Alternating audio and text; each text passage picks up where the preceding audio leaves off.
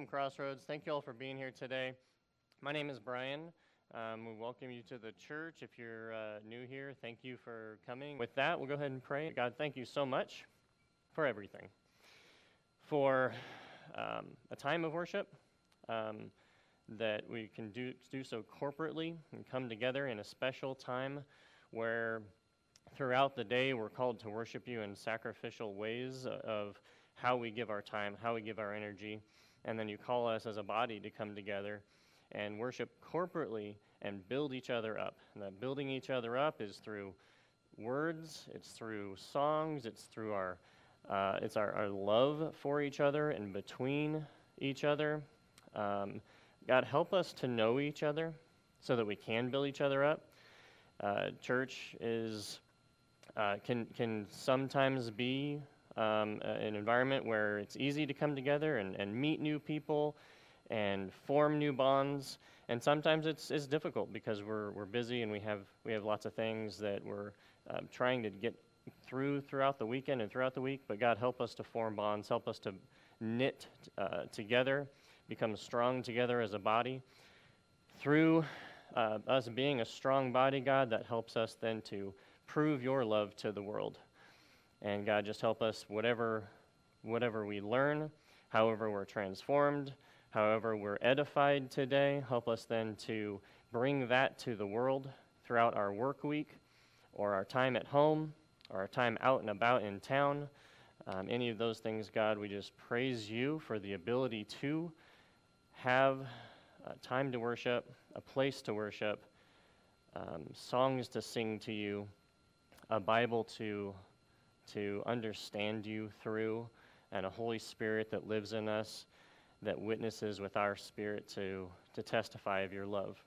And we pray that everything that we do here this morning, God, is pointed to you, it points others to you.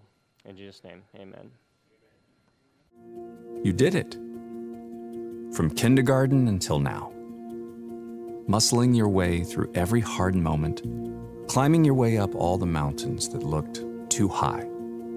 You've got a lot to be proud of. You were asked for some inner strength along the way and steady character in challenging circumstances. So here you are, leaving your senior year behind, at the edge of new beginnings, a step toward fulfilling new dreams. So as you go, keep a few things in mind. Don't let others get the best of you. You control your emotions, not other people. Life is about more than making money. It's about making memories. It's about making God famous.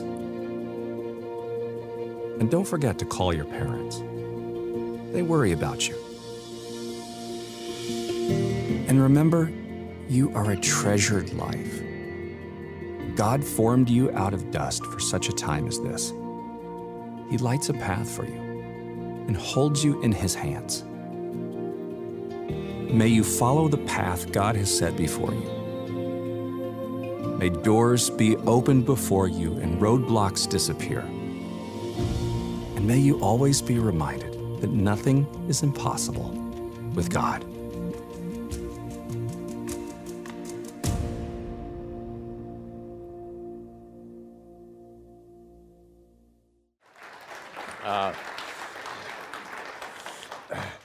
I've got 2 grandchildren graduating.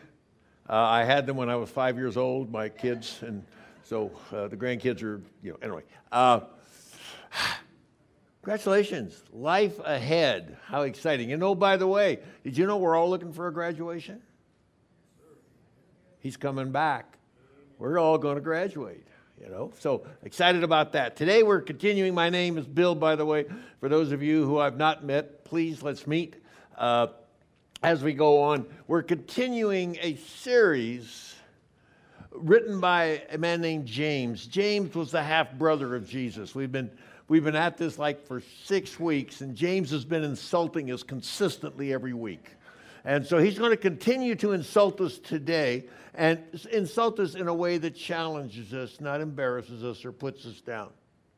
This is the introduction that we have to his book, the first words out of James's mouth. Remember, the half-brother of Jesus. at this time as he writes this letter. It's one of the first letters written, if not the first letter, written in the New Testament. He's the leader of the church. He's got under him hundreds of churches. He's got tens of thousands of people, Christians scattered throughout the Roman Empire. He's responsible for leadership of that particular group. So he's writing to churches and to individuals about what Christ would request of them, what Christ wants to give them, how Christ wants to use them to change the world.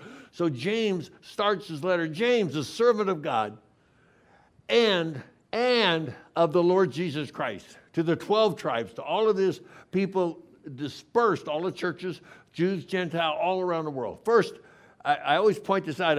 I try to point it out. And we should know that these words have meaning. Some words are so rich. First, it says that he is a servant of God, Theos, this infinite being of power. There is a God. And oh, by the way, the next word when he talks about Jesus Christ, his half-brother that he grew up with, he says that he's Lord, Kyrios, which also means whom all things belong. He's saying to Jesus, all things belong, and Jesus has the power to decide things. Jesus is Lord, Lord of all. Matter of fact, we're told in one passage that every knee will bow, every knee here, every tongue will confess that Jesus Christ is Lord, to the glory of the Father. Every one of us will have that opportunity to acknowledge him as Lord. He goes on to say, and his name Jesus. We take it as just a name.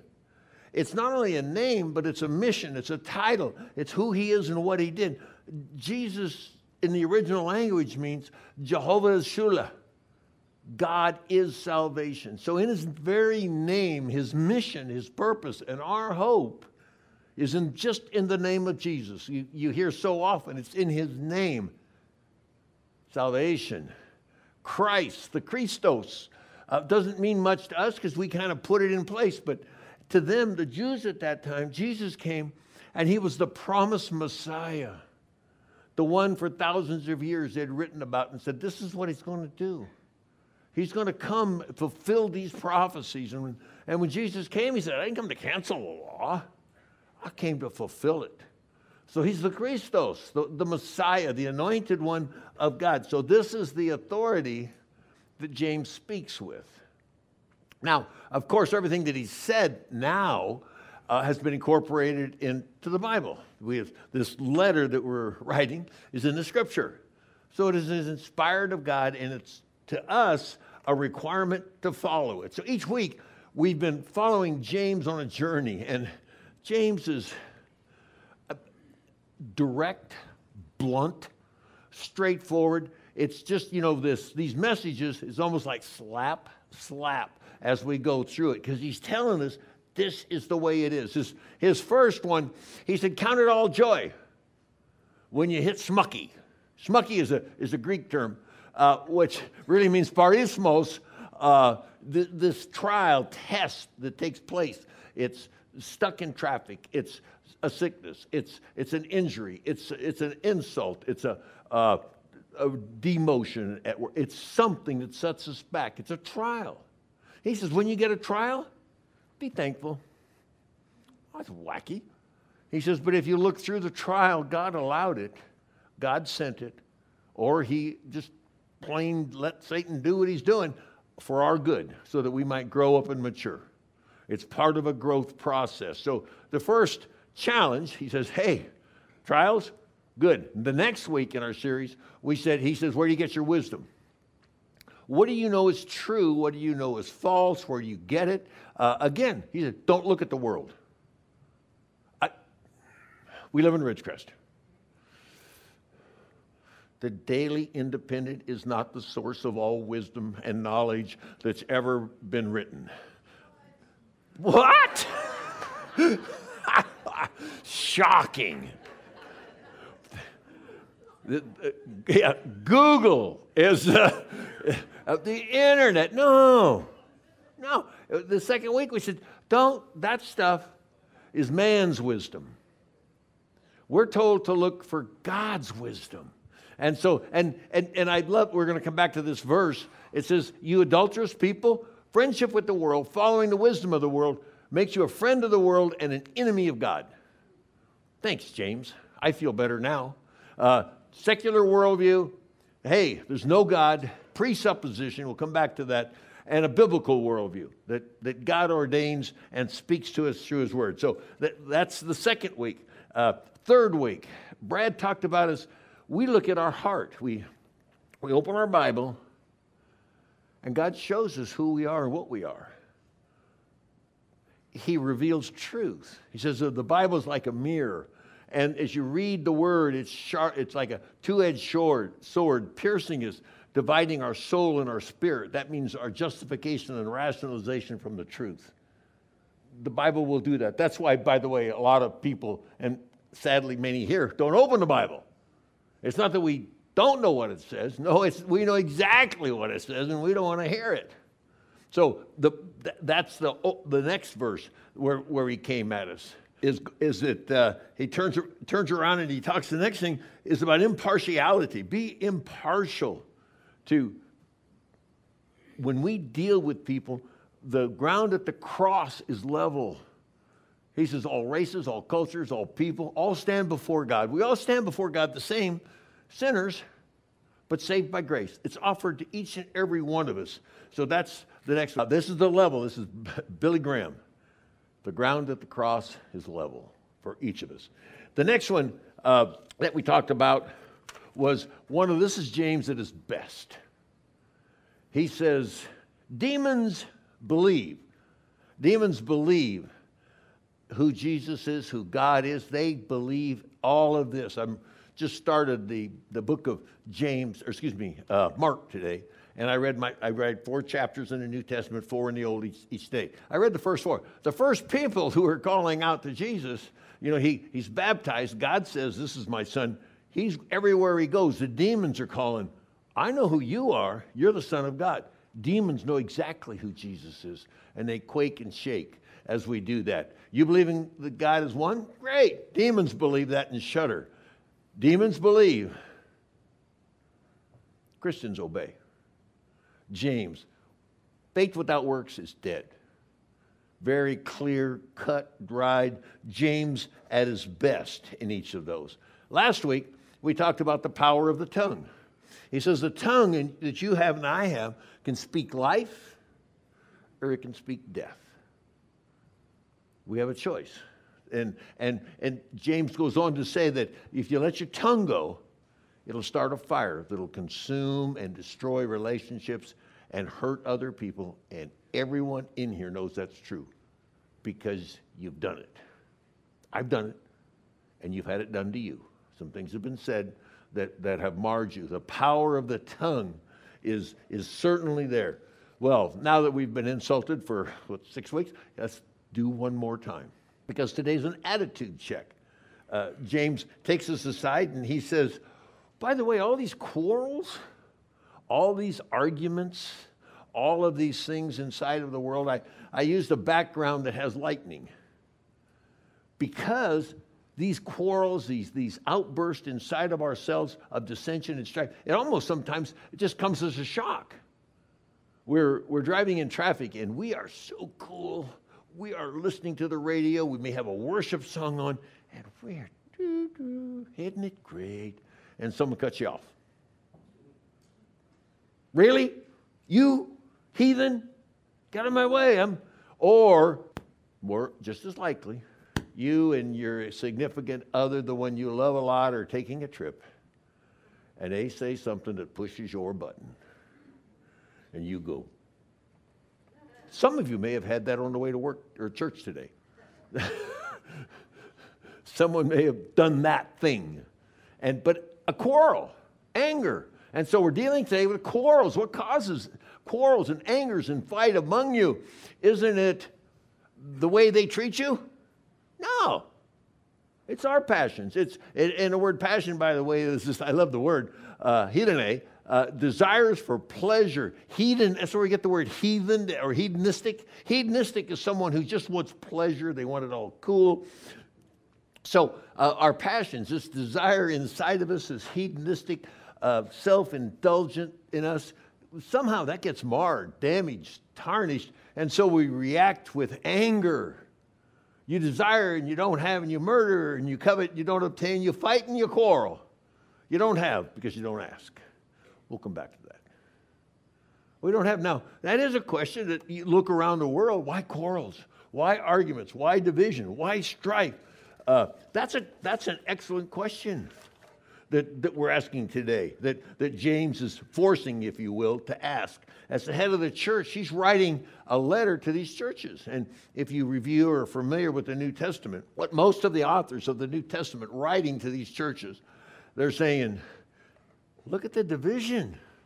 Look at the strife. Look at the sin inside of your church. Look at the false prophets that you put up with. They're talking to the churches divided in strife. And by the way, that's the same today. Churches are divided inside and outside. Churches don't talk to other churches. Doctrines spread us apart, split us apart. In each of these things, there's quarrels, there's dissension. James is the leader of the church. It's his responsibility to bring together Jews, Gentiles. He's ready to bring together, if a letter was, he would want to bring together Republicans and Democrats. He would want peace in these things. But we look at the world, and that's not what we see. We see our nation divided. We see quarrels, conflicts, inside and outside of churches, denominations, quarrels between people, obvious in the world, conflicts, wars. We have an active war going on right now in Ukraine. We focus on that, but we forget every day. There's people, our troops, are putting on their armor, going out into dangerous situations where bullets fly and people die. That's the reality of our world. There's another war starting in Kosovo right now that could eclipse Ukraine. There's just stuff, quarrels, people fighting. That's bad. What's worse? Look at the families. We've come to a place where parent and children are so divided at times.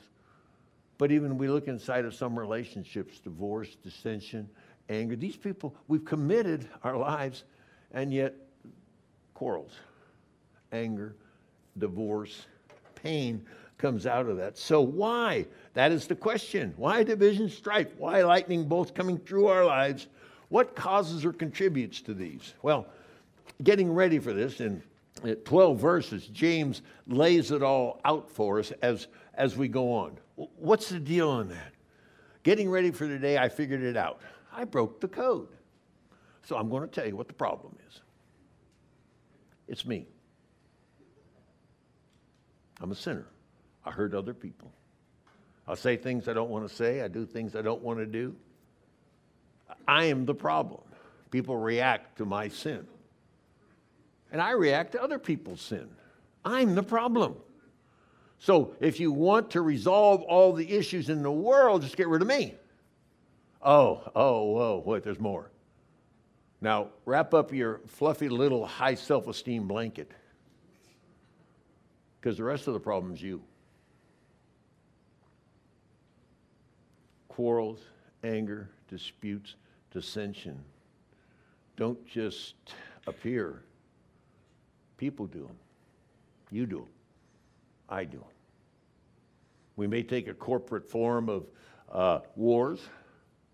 It may be political parties fighting each other, and we pick our sides and be very vocal about our opinion.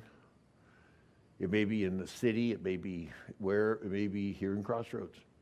Maybe some people are sitting on this side because that person's sitting on that side. We have cults. Where does this come from? It comes from our heart. It comes from something deep inside of us. And James is, for the rest of the time, he's just going to be pulling it back inside of us.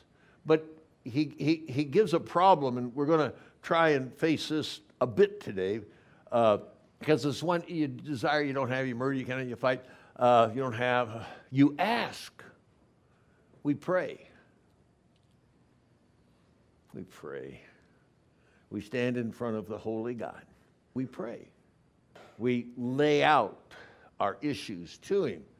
But he turns around and he says, but you don't receive. because you ask wrongly to spend it on your own passions. What? We're selfish. We take our prayers selfishly into the Holy of Holies and we lay them before God. And he lovingly looks at those and he says, check your attitude, buddy. Or buddyette, I don't know what you call a girl. Check your attitude. Is this selfish? Is this self-seeking? Is this unholy brought into the holy? It is. It can't. He says, I don't hear. It doesn't work. Verse Isaiah 59, it starts out with this great, wonderful promise. It says, the arm of the Lord is not so short that he cannot save, neither is his ear so dull that he cannot hear. But your sins have made a separation between you and your God, and he can't hear. That's what we're saying here. So we're going to unpack, as uncomfortable as it is, James opened the basket. So we're going to be talking about all of that taking place in 2023. This is today. We can't live in a deal and come before God and point out other people's stuff. Because in 2023, by the way, there's some things that have happened in our country. We've become divided along racial lines. The system of the government, the other people fix the other. But our prayers is to fix the other person. We go before God and we start laying out our division and our strife, but we don't go and do what we should do first, is we say, Lord, show me what I did. We go before God with a list of complaints about what the other person did. Fix them. Democrats are praying daily for me. Fix the Republicans. The Republicans are praying daily. Fix the Democrats. We got to get Biden and Trump straight so we can have a future. All the prayers are over there.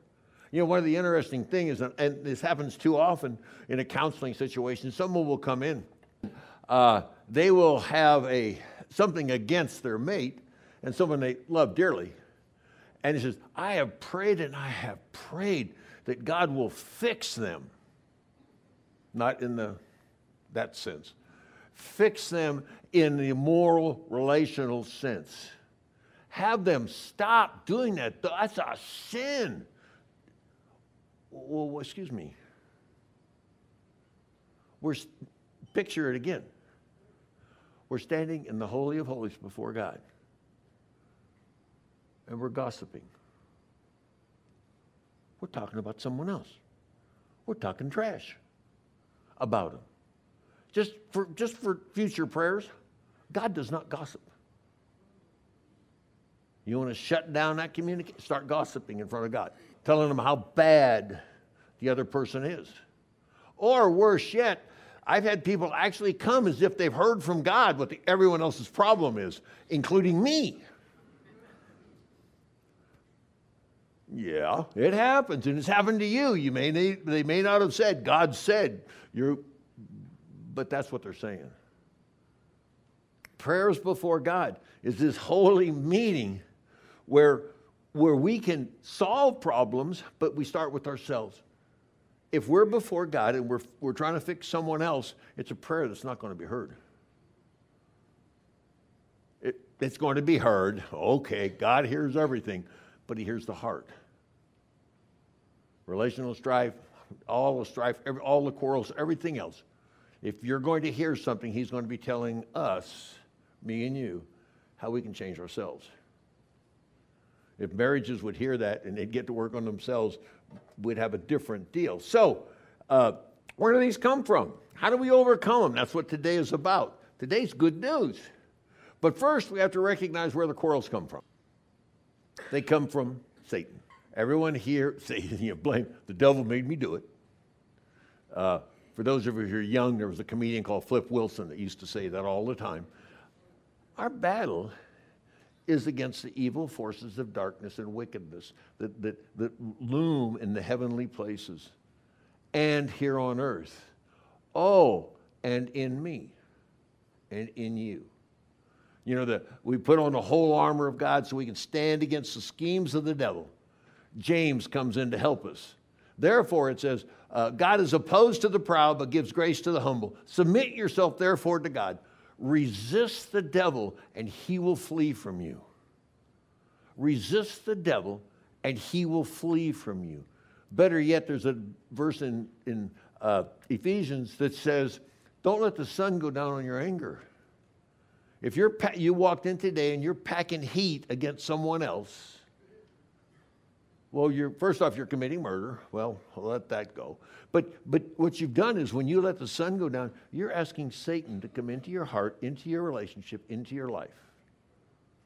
Those are powerful words that are being said there. So resist the devil, he will flee from you.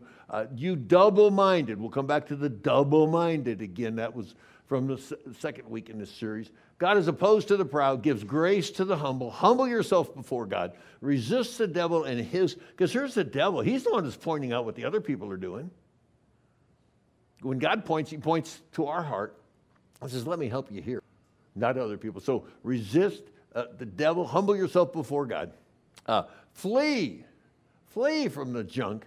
Draw near to God. Cleanse your hands, you sinners. Purify your hearts, you double-minded sinner rat dogs. Thanks, James. I feel better now. It's us. That's the point. It's us in the spiritual battle that we're in. We all sin. We all fall short. Now, here's good news, bad news.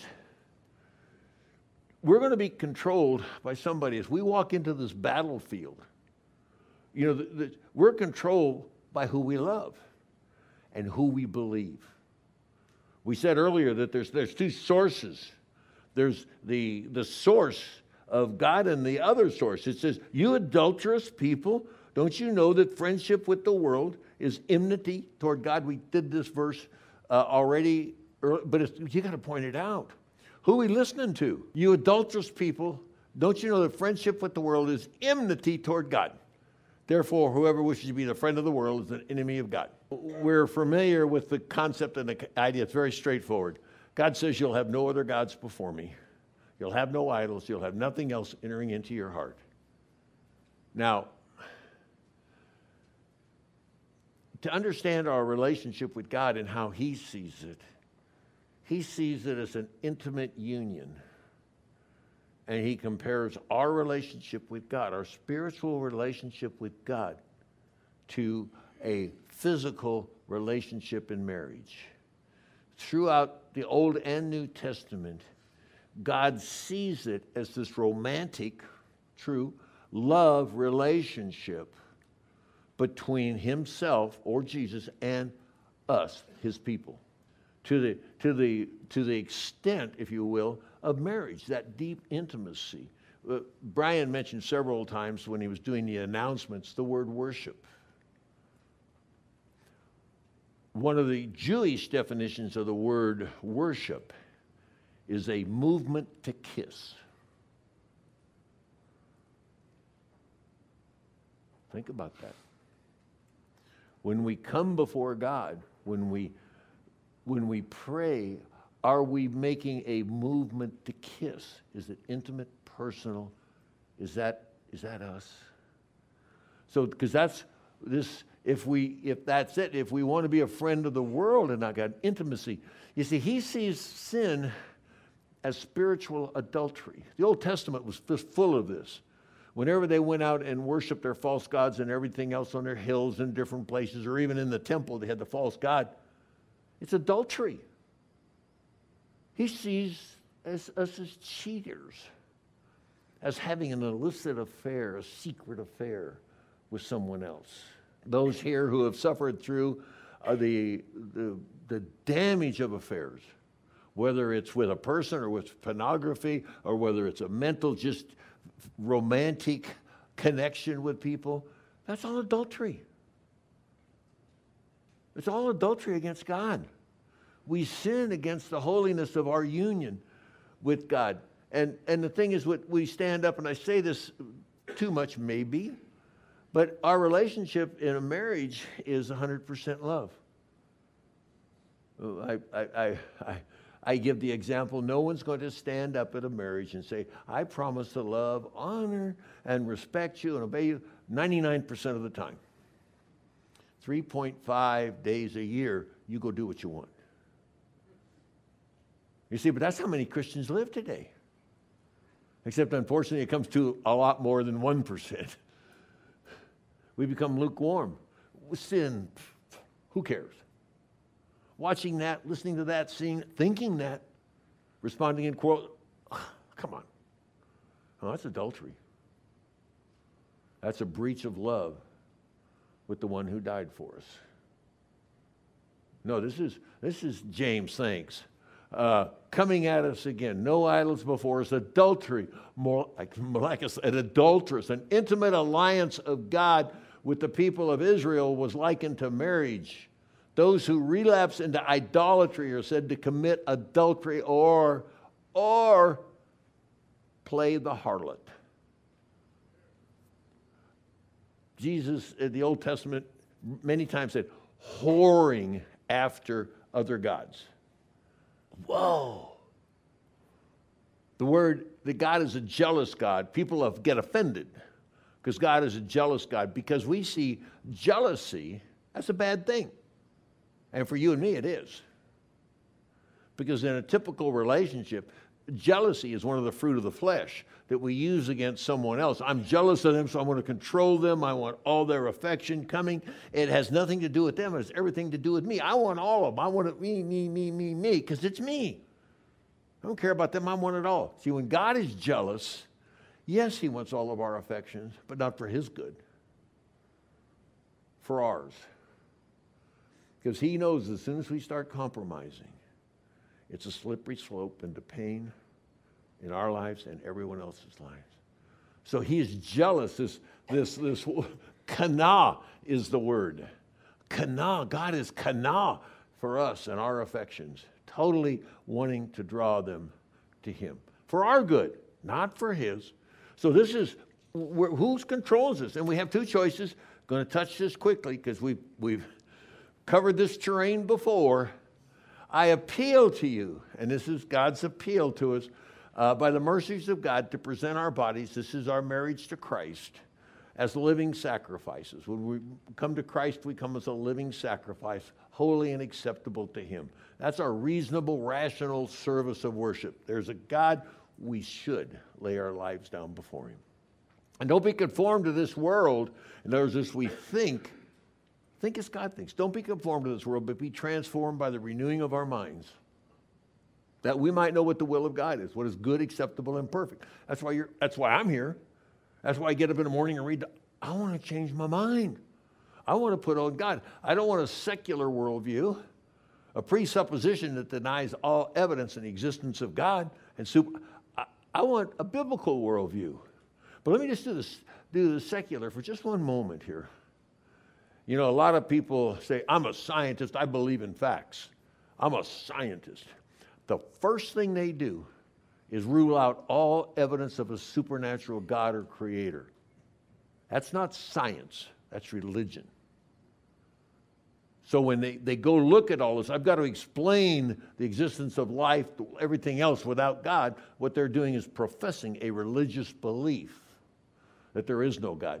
Obviously, a biblical worldview is a presupposition to recognize the existence of God, Jesus, the Holy Spirit, and their supernatural influence. Let's break it down just a little bit more because we do this quite often. There's the goofy trains. In our goofy trains, Christians follow the facts. We did this a couple of weeks ago. There's facts that support Christianity. It's built on clear, objective evidence, and it's in the Scripture. It's inspired by God. You know, I talk to people often, and I got a Bible on the table. What, you think I'm a Christian or something? But I point to it, and I say, that's true. That's truth. And I can prove it's true. And so some of his word is truth. It's inspired, it's inerrant, it's immutable, it's authoritative. When God says it, we are responsible to believe it and to do it. Faith without works is dead. So that's one side of this. Now, on the other side, there's a secular kingdom that lives and moves in 2023. We're seeing more and more of the culture being taken over by man's feelings. We've been training kids since 1960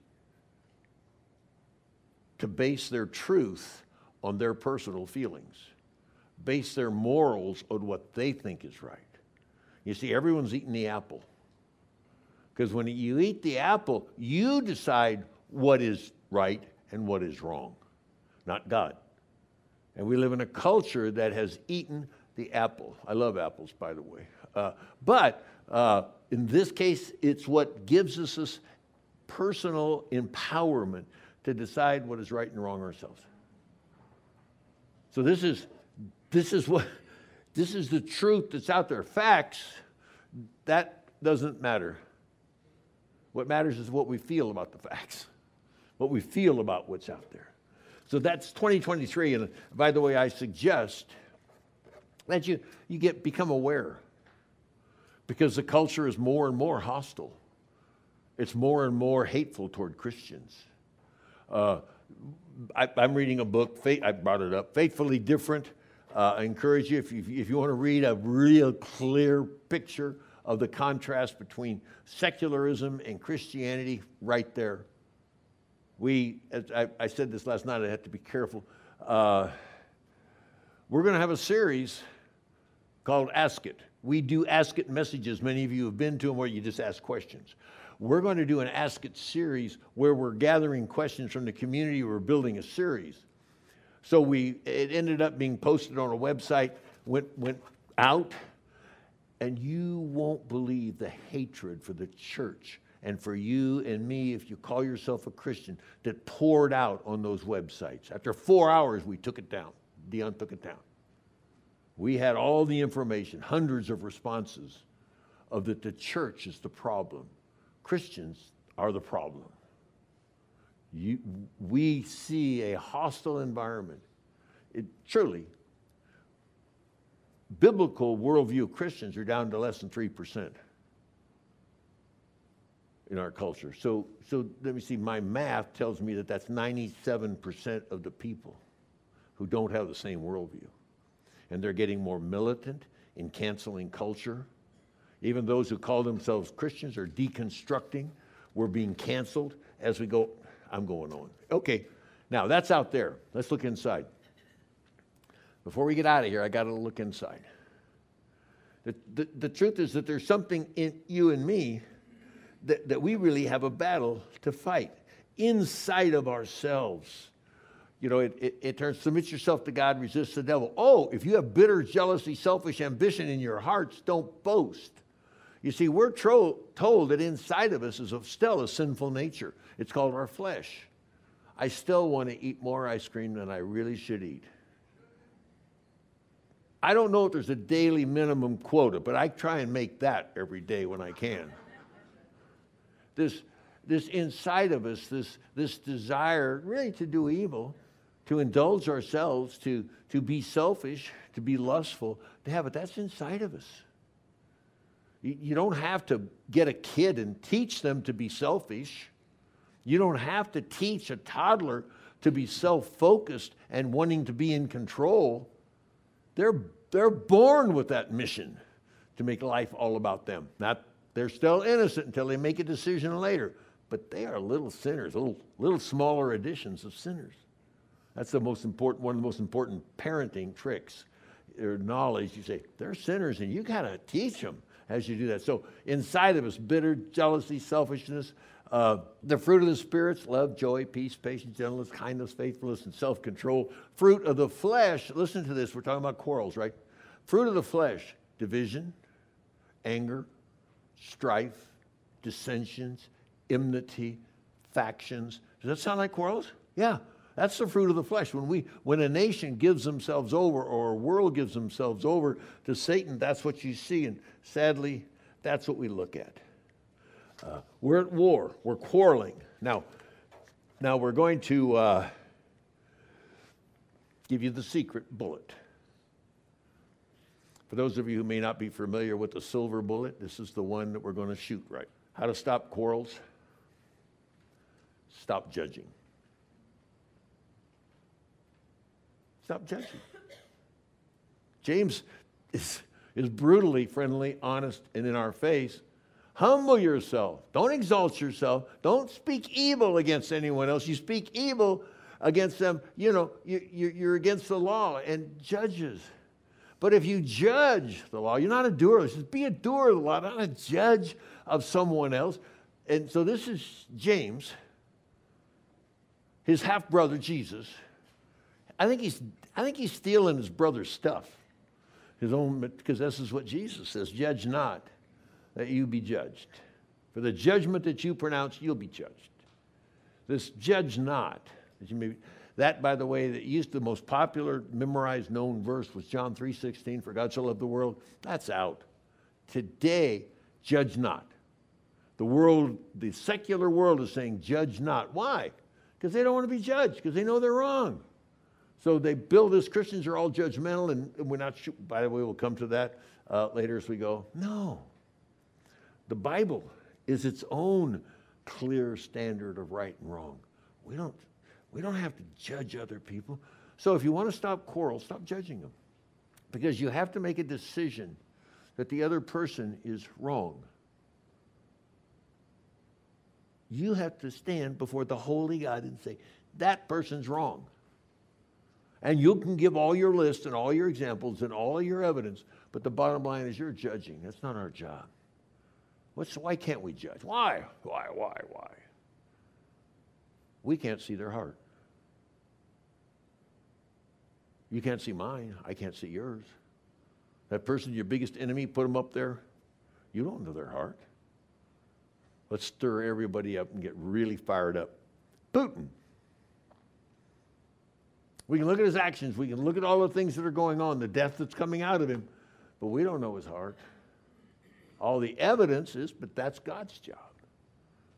When we all die, and Putin included, Stalin included, Trump, Biden, you, me, everybody, we're going to stand before a holy God, and he's going to judge. We're told that the judge is standing at the door. We live in a culture where we're winding down. There should be no surprise that when I say all the evidence and signs show that Jesus is coming soon. The judge is at the door. We're all going to see him. That is the day when he'll say, well done, good and faithful servant. Or he'll say, depart from me, I never knew you. Jesus is the judge, not us. You want to stop the dissensions, arguments, and fights? Stop judging. Love them as sinners like us. Look for ways that when we stand before God, don't bring them as something that needs to be repaired. Open up and say, Lord, search me and know my heart and my anxious thoughts. And if there's any hurtful way in me, show me, lead me in the everlasting way. You want to stop quarrels?